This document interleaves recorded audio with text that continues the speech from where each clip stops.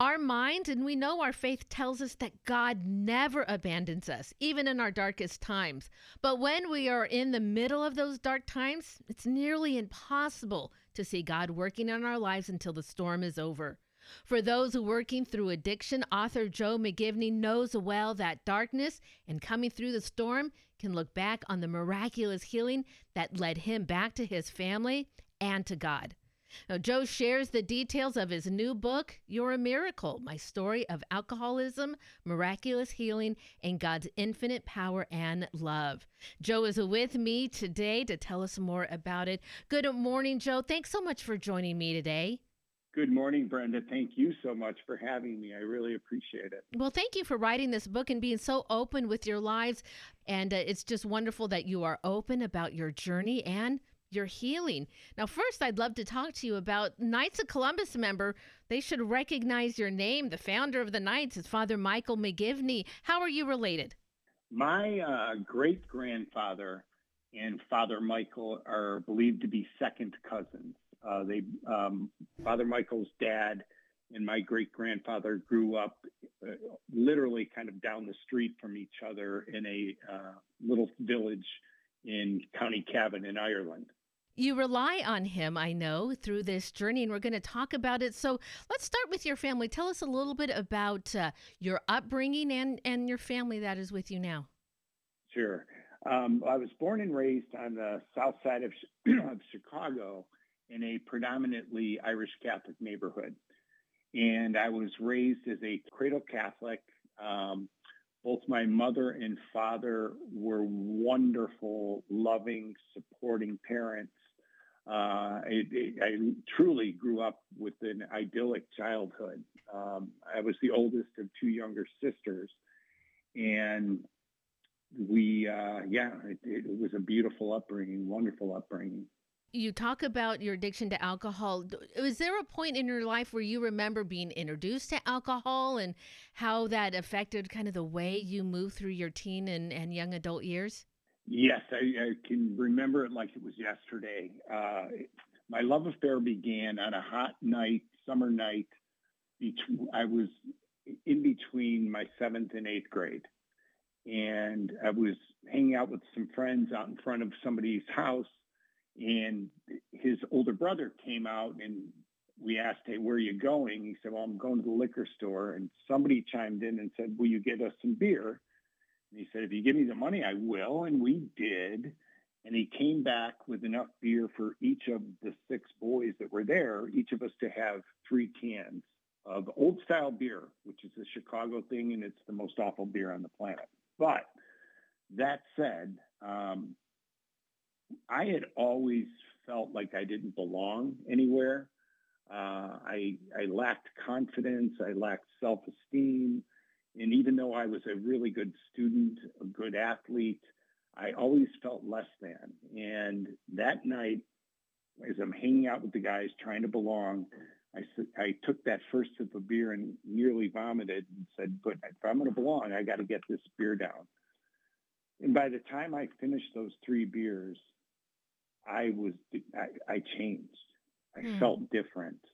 And I no longer felt like I didn't belong. In fact, I felt like I was suddenly charming and handsome and smart and funny, and all of my anxieties and my self-doubt just drifted away.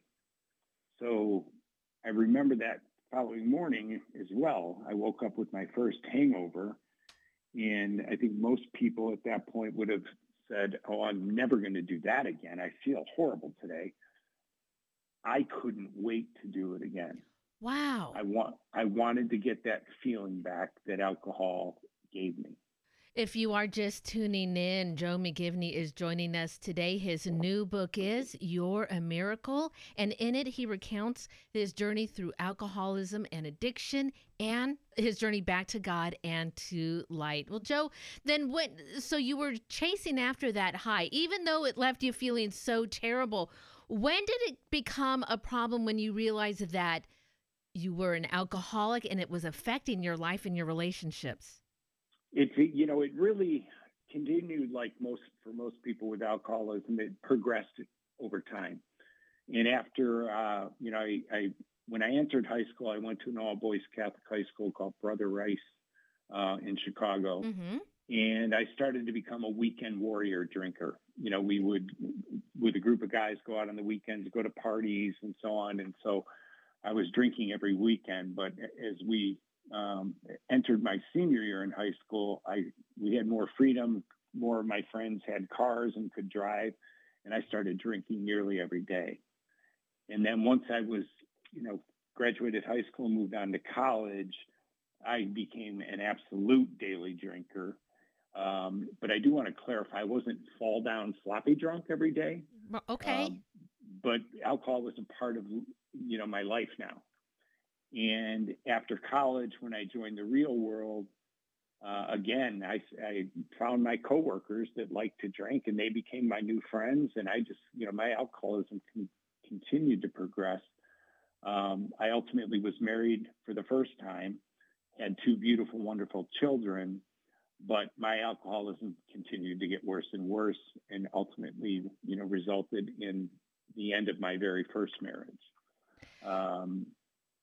So at that point, it was clear I had a problem, but I wasn't willing to accept or take ownership of the fact that I had a problem.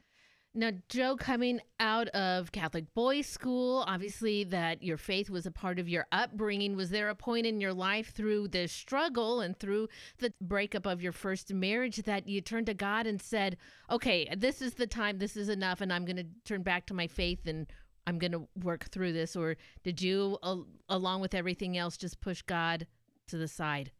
Yeah, sadly, it was the latter. Once I no longer had to go to church and went off to college, I really just stopped going.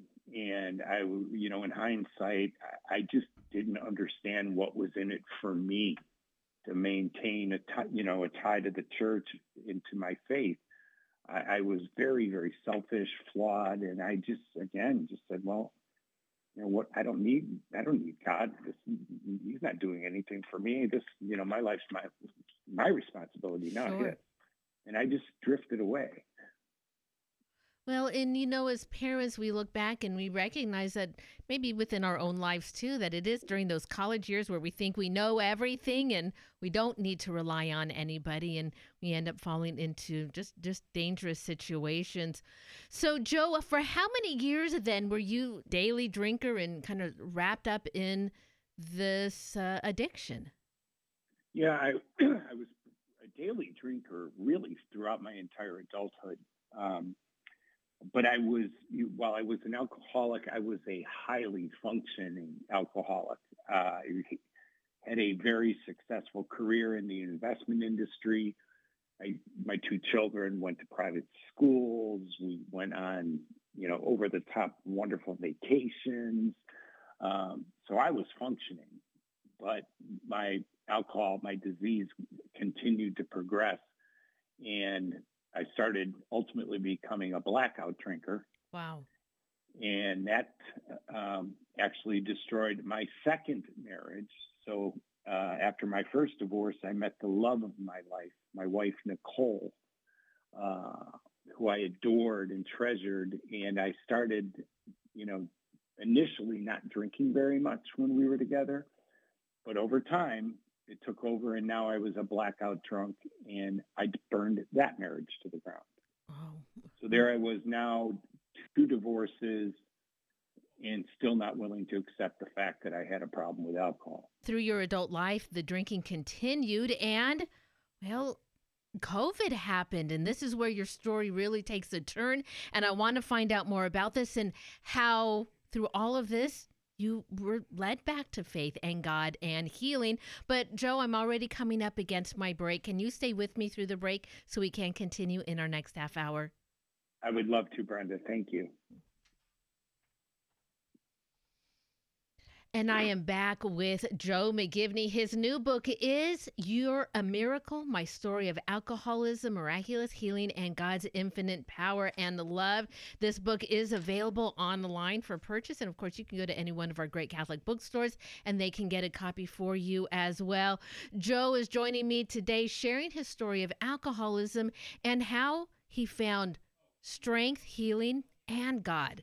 Joe, thanks so much for staying with us today. Sure. Thank you again for having me, Brenda. Well, for our listeners in our first half hour, you kind of led us through this journey. And for some, we would realize that the amount of alcohol that you were taking in every day for, as you said, years and most of your adult life, I mean, that is just incredible.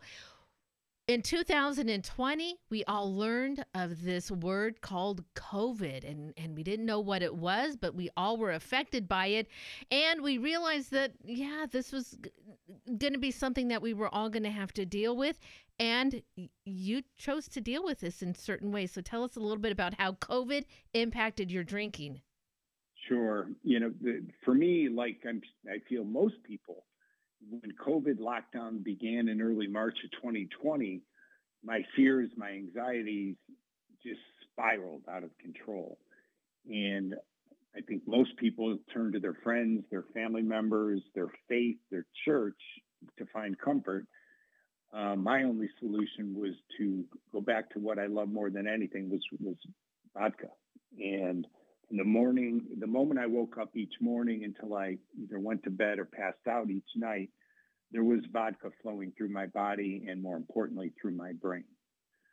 And so that started in early March. By the time December of 2020 rolled around, December 30th, my body and my brain had started rewiring, and I collapsed on the floor. My wife, Nicole, who, by the way, had come back to me, was able to get me to a hospital. Otherwise, I would have probably died that night. And they admitted me to this hospital, and it was the beginning of a 9-week odyssey where I was in and out of institutions, and they detoxed me, but I started again mentally, because of brain changes, structural changes in my brain, I started getting worse and worse and worse until I reached a point where I was completely psychotic. And my last stop, where they finally figured out what was wrong with me, was a locked psych ward here in West Palm Beach, Florida. And they identified that I now had Korsakoff psychosis, which the data is frightening. Once your brain reaches that place, there is no coming back. There is no healing. And my family was told that they had to figure out where to put me for the rest of my life, because I was violent. I was hallucinating. I didn't know who anybody was. I was frequently restrained. And there was no way they could send me home to my wife. So they said, look, you got to find a home for him. So, Joe, you're relaying this story like maybe you're reading it in a book. Do you remember any of this? Or did you wake up one day and it was like a dream? It's the latter. I actually, and thank you for pointing that out, I have zero memory whatsoever of what occurred during that 9-week period. And after they transferred me out of the psych ward into a place that agreed to hold me for 30 days while Nicole found a permanent home for me, they checked me into that institution. They put me to bed, and I woke up the following morning completely healed. No deficits, psychological, physical, none. And I wake up in this room and looking around, there's a bed, there's a nightstand, there's a window, and I'm like, where am I? And how did I get here? Well, over the then following days, I learned that I had been transferred there from a psych ward. I learned that I had been completely psychotic. People filled in the blanks that maybe what happened to me was truly miraculous. But now I'm in this treatment facility, and I'm still an alcoholic. So God has already physically healed me, but I still have a drinking problem that I have to solve. Okay. So during that period, I ultimately, as a result of a really traumatic phone call with my wife, Nicole, where she had finally again said, I can't do this anymore, Joe. I can't. I want the best from you. I'm so happy you're healed, but I won't be here when you get home. In that moment, my life changed. I finally accepted the fact that I had a problem with alcohol. The therapist I was with when Nicole gave me that bad news said, Joe, there's an AA meeting starting in a few minutes and you need to go. And I pushed back. I said, are you kidding? I was crying, sobbing. I said, God, I'm a mess. I'm not going to some AA meeting. Somehow he convinced me to get there. And in the first meeting I had ever attended of AA, they started reading the 12 steps. I came to learn that AA is completely based in God. Mm-hmm. And the third step reads, we made a decision to turn our will and our lives over to the care of God. When I heard them read that, through my tears, I almost had this inner voice say to me, pay attention now, Joe. And I was hyper-focused on that third step. And like most AA meetings, after that, a speaker got up and shared his story of how he had burned his life down, destroyed his relationships, destroyed his family, and then through the steps of AA, working it with a sponsor, he had recovered everything and then more, and that his life was filled with happiness and joy, and you could see it on his face, and it sounded like exactly what I wanted in my life. So, Joe, God is obvious. We turn our lives over to God. God places in our lives people that help us on our way. And for you, God brought you your Aunt Jerry. Kind of tell us a little bit about her pivotal part in your recovery. Yes, I will. My Aunt Jerry, who is a McGivney, is a nurse. And during that medical odyssey that I was going through, she was my medical advocate.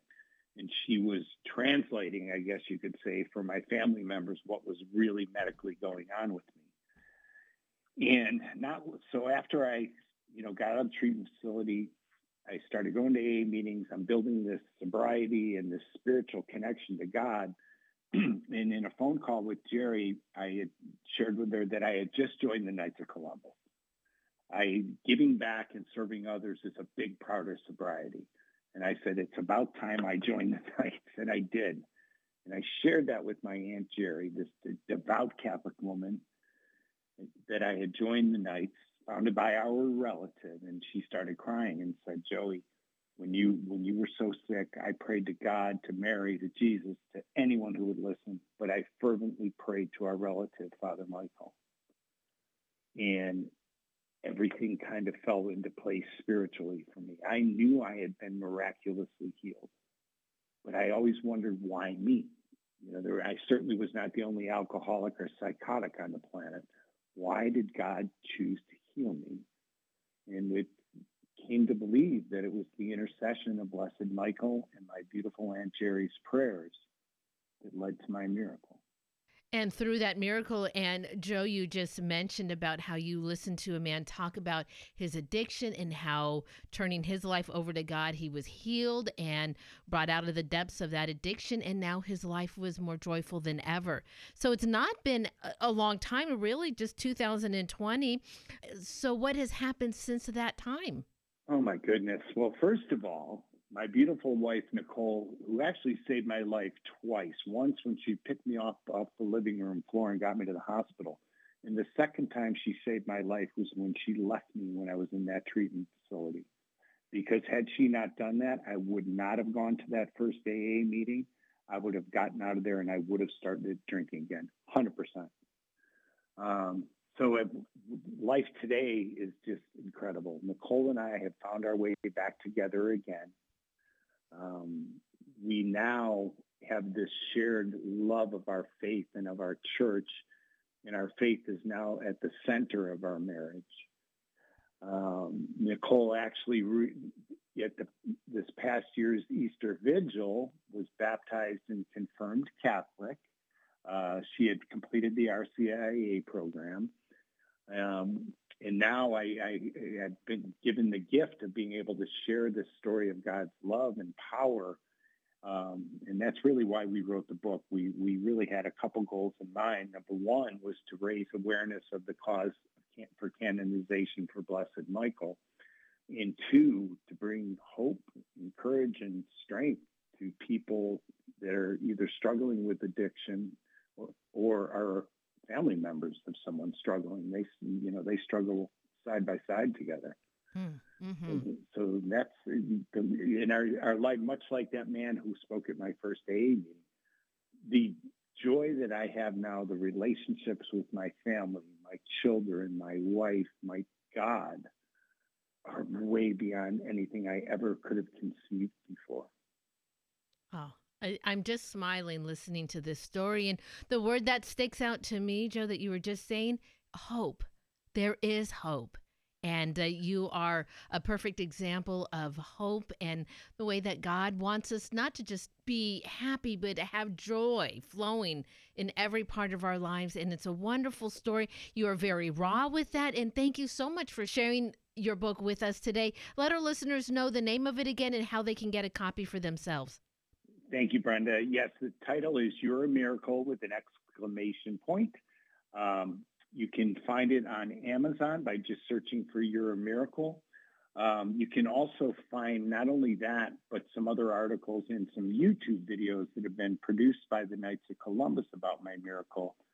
You can find those at joemcgivney.com. Well, fantastic. Joe, thank you again so much for your time today. I appreciate it very much. God bless you. Thank you for sharing. Thank you, Brenda. God bless you as well.